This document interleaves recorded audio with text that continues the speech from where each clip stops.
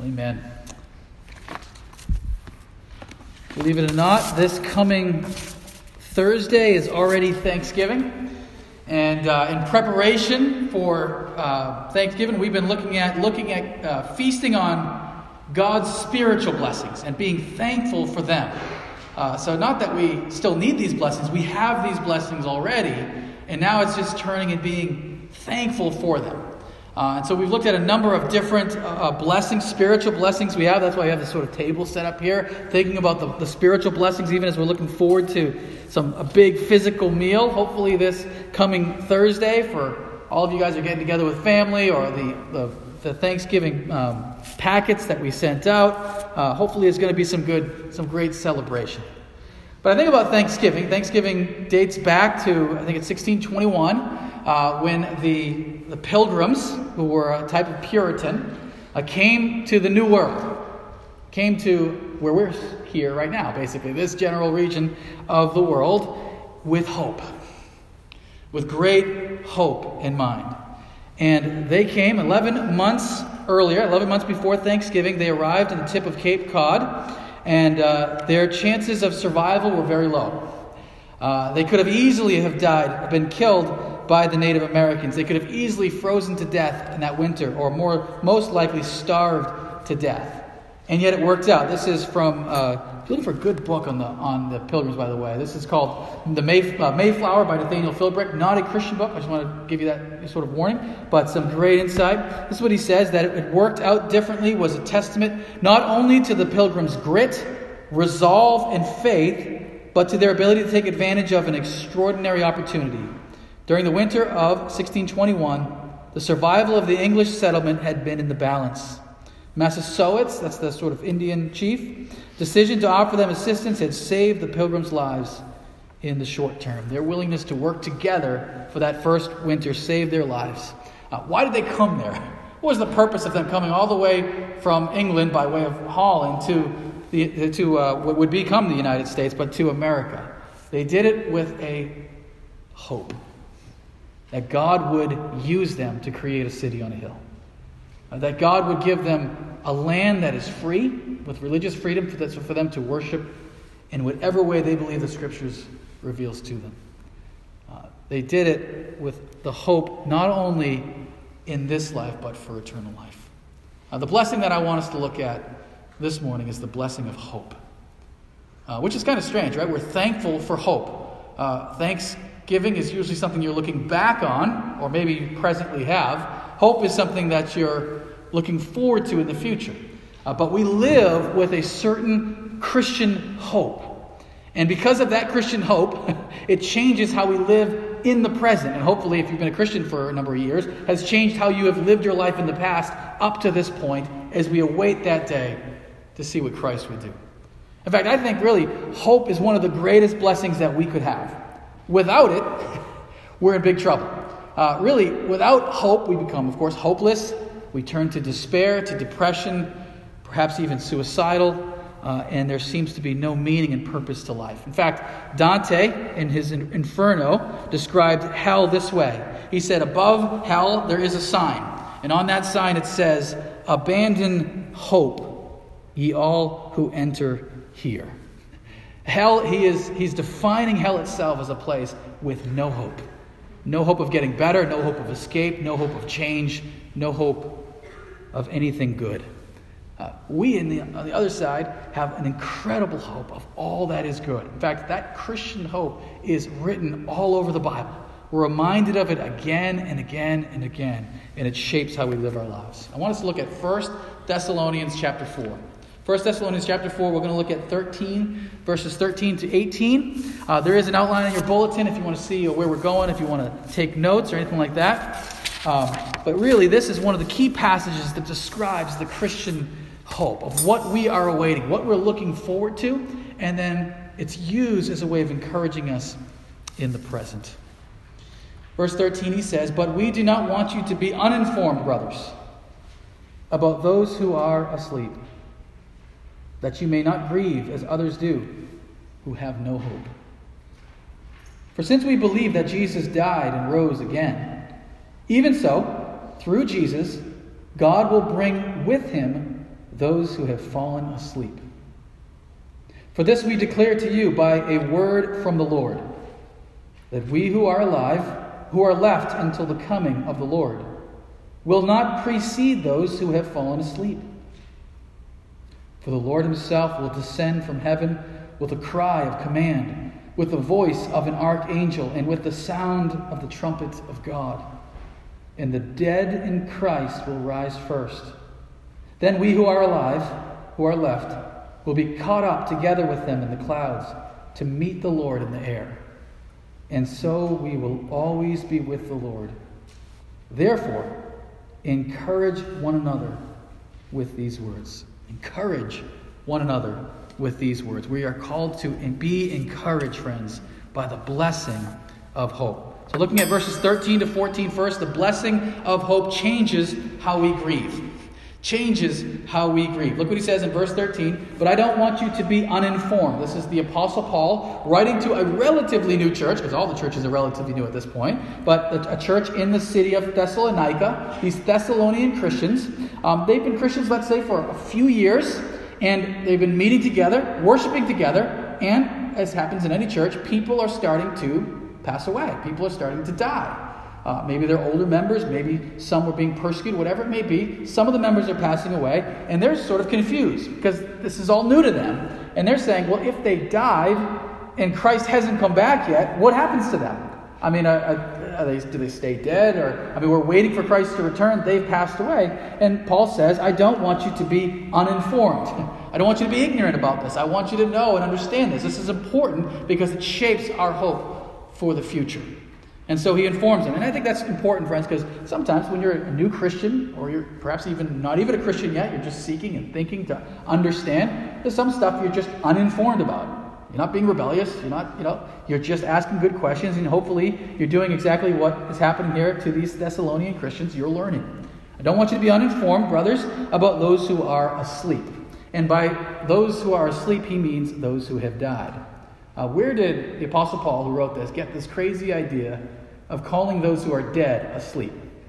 He got it from Jesus, because Jesus would do that. Jesus would say, she's not dead, she is only sleeping. Or Lazarus is asleep. He would say that as a reference to their death. Now, why would you call death sleep?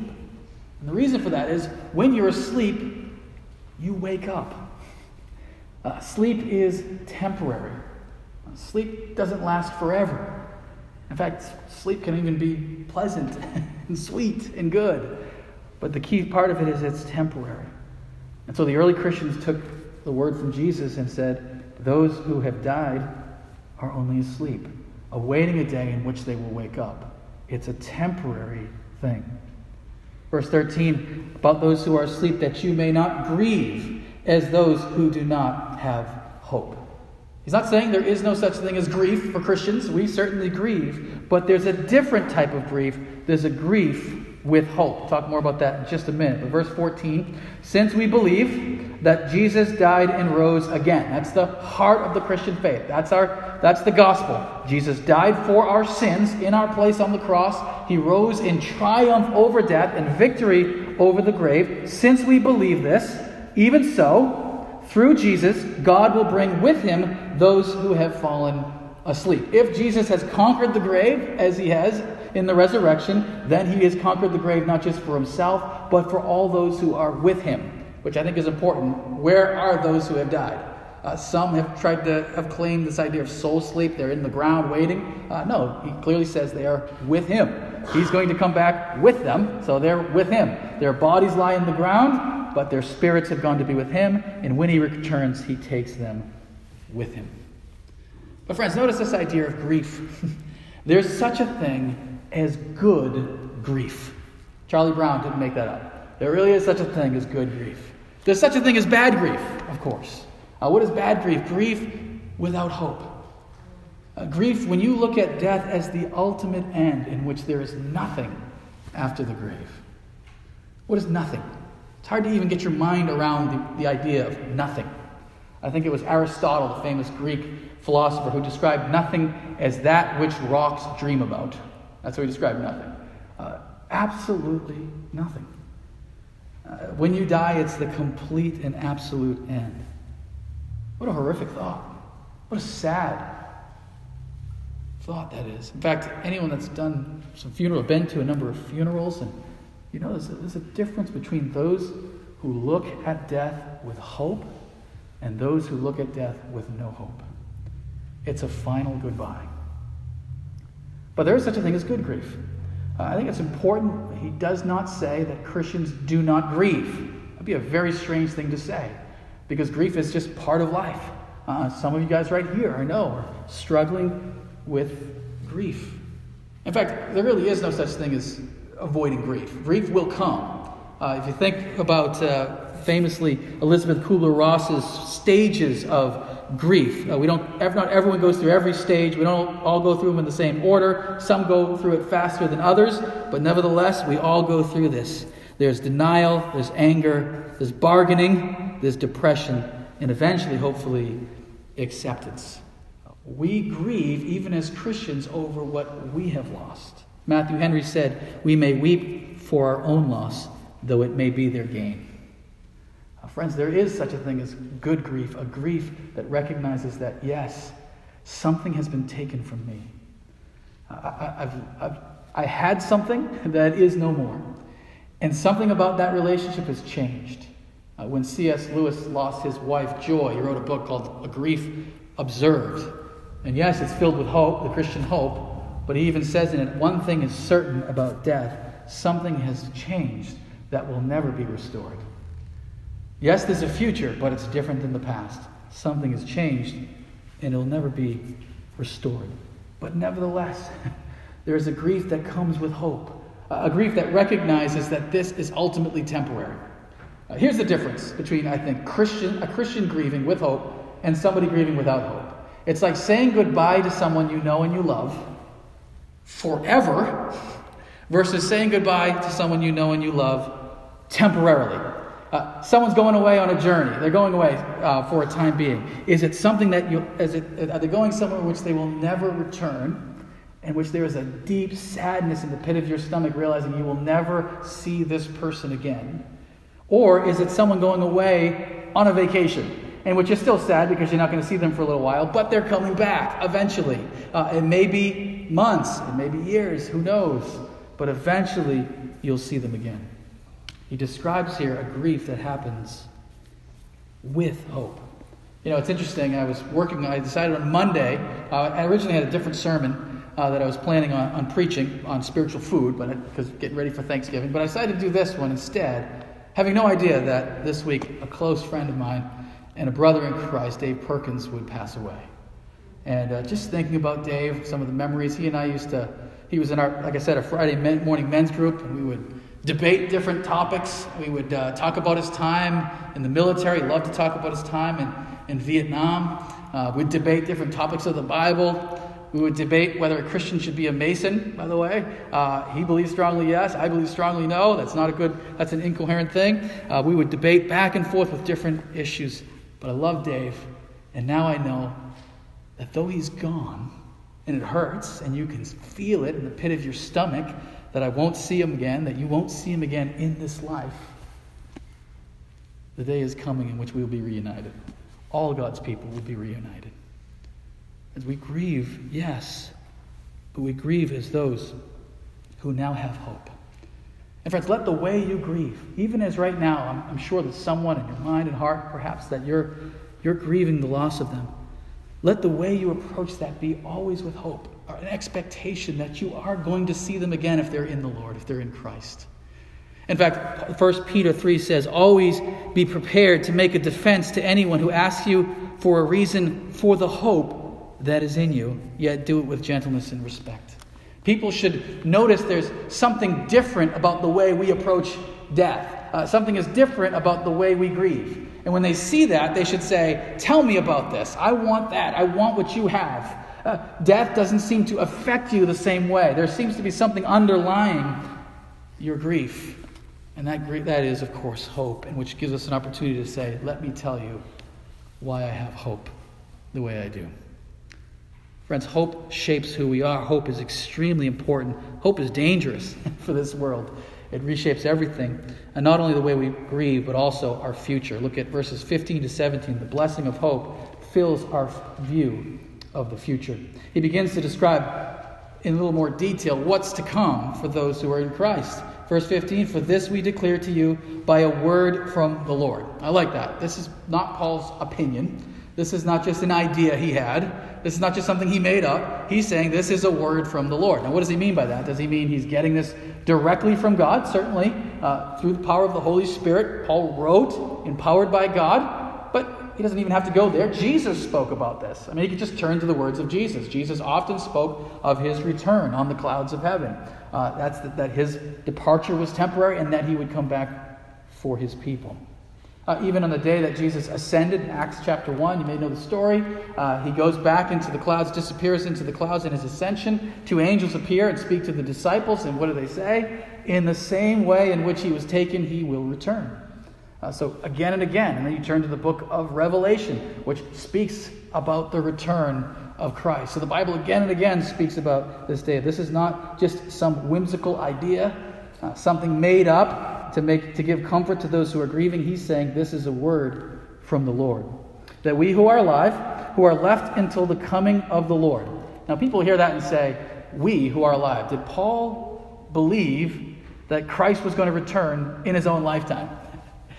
Did he think that Jesus was coming back, shortly after, 5 years, 10 years from when he wrote this? And the answer is, we don't know, but he lived with that constant hope. And never once does he pick a date. In fact, he says specifically in the next section, which we're not going to look at today, don't choose dates and years and times. Don't get into that. But he lives with a constant expectation that it could happen at any time. I think that's a good model for us. People ask me all the time, do you think the Lord's coming back soon? And I would say, let's live with that expectation that he is. And so if it happens today, wonderful. If it happens in 100 years, so be it.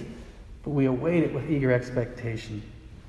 We declare by word from the Lord that we who are alive, who are left until the coming of the Lord, will not precede those who have fallen asleep. And again, you've heard me say this before. My hope, my prayer for this church family is that this church will still be here on the day that Christ returns. I hope that's the case. Not necessarily the people in this church right now, but this church family and its sort of direct line from 1765 will still be here when Christ returns. But when that day comes, he says, you won't precede those who have fallen asleep.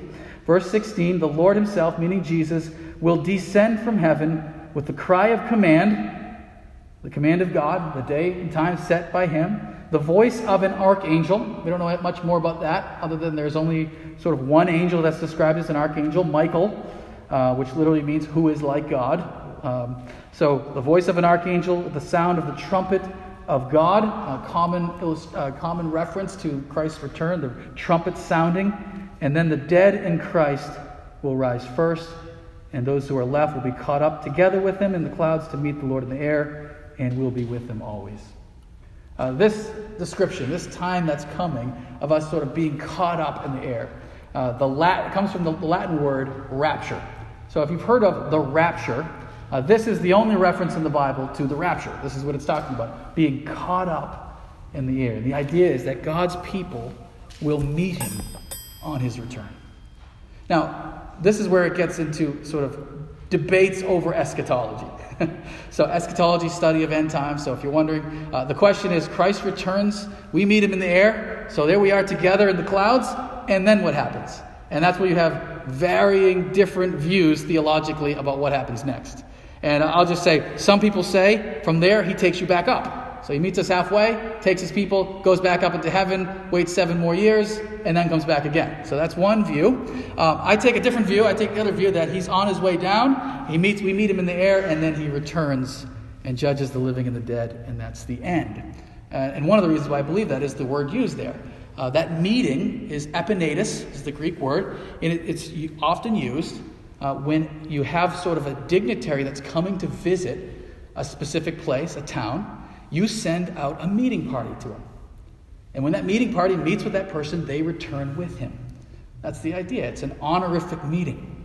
That Greek word is used only 2 other times in the New Testament. In both times it's used of meeting in which the person who's coming back returns. You're meeting him on his way in. It's an honorary way.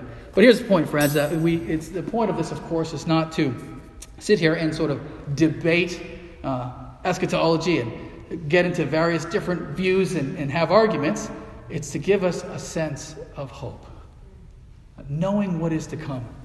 Knowing that the future which we are waiting for. And that view of the future shapes how we live now, here today. Isn't it amazing that we know the future? Everybody wants to know the future. We don't know everything about the future, but we know a few things about the future. Everybody wants to know the future. So you have, of course, fortune tellers. And they'll tell you. They can, for a certain price, they can tell you the future, right? I've noticed, I've never seen a fortune teller win the lottery. Isn't that interesting? I mean, you ever said, I won the Powerball, how did you win? I'm a fortune teller and I could guess the numbers. That never seems to work. I wonder why. That never works, right? They always have this general idea, something like, this next month you're going to go through a hard time and then you're going to push through it and do well. If I said that to you, I bet you everyone in this room will probably find that true in some way over the next month. I mean, it is the holidays and everything. So they give these general ideas. Most of it, I would say 99.99 repeating, is complete hogwash. There may be something spiritual, and if it is something spiritual, it's not of God. God tells us not to turn to fortune tellers. So if there is something to it, it's something dark, something not good. Others say we can read the future in the stars, right? Astrology. If we look deep enough into the stars and sort of what it tells us about our future and what sign we are, and again, hogwash, a bunch of nonsense. Nothing in the Bible certainly gives us any hope about that. The only sort of somewhat exception is one we're going to look at in this live nativity. It's the Magi who see something in the stars that leads them to Bethlehem. And what I would tell you about that is, that's not them reaching up to God to grasp His will. It's God reaching down to them in a language they can understand, in their world, in their religion, and calling them out of that into the Savior. People who play the stock market, they want to know the future, right? Everybody wants to know what's to come. And yet nobody can tell you what the future is except for the word of the Lord. One of the ways we trust that the Scripture is true is God unabashedly tells us the future. Again and again. The Bible is filled with prophecy. It's filled with very specific things telling us what's to come. And it says, go ahead and test it. If this doesn't happen, don't believe it. If it does happen, that shows you it's a word from the Lord. Of course, the Bible is filled with hundreds of prophecies.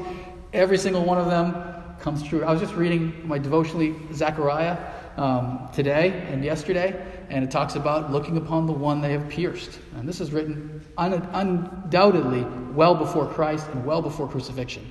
And it says they will look upon the Messiah, the one that they have pierced. I mean, where does this come from? It gives us a clarity about what is to come.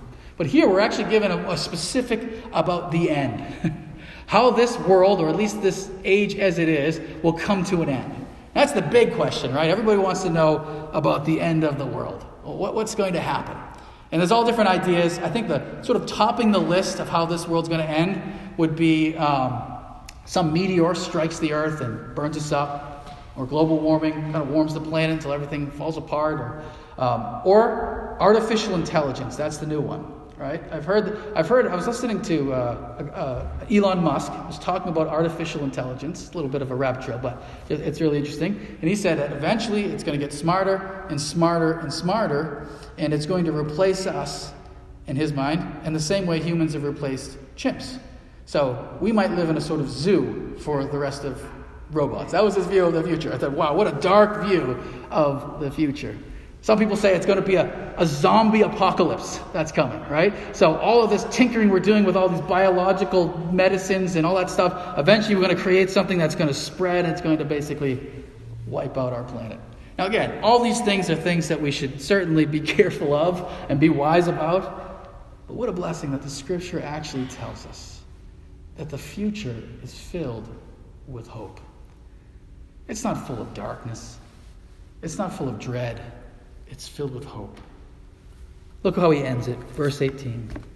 Therefore, encourage one another with these words. When you have a therefore, that's sort of summarizing the section beforehand. Why am I telling you all of this, Thessalonians? What's the purpose of me going into the detail about what's to come? For this reason, therefore, encourage one another with these words. To encourage is to put courage in one another, to comfort each other. The future, friends, is filled with encouraging news. The best is yet to come. And I don't know why it is that sometimes it seems like Christians are the most pessimistic people. We look at the world is going so bad. Everything is terrible. We have the greatest gift of all. We have the gift of hope. We know that it turns out well. We know that in the end, Jesus wins. That's the best summary of the book of Revelation. So people like to debate the book of Revelation all the time. You can summarize it in 2 words. Jesus wins. That's the end. It all comes together. Let's encourage one another. Friends, when we think about particularly the next generation, sometimes we get so down on them. We look down on what's happening in the next generation. Friends, we have the word of encouragement. We have a word, we have the blessing of hope. I had an opportunity this week of doing the chapel service at Bradford Christian Academy. I was terrified, all right? So I had to speak to, 9th to 12th graders, and I just turned 40 this year. I can't relate well to teenagers anymore. I don't know how to relate well to teenagers.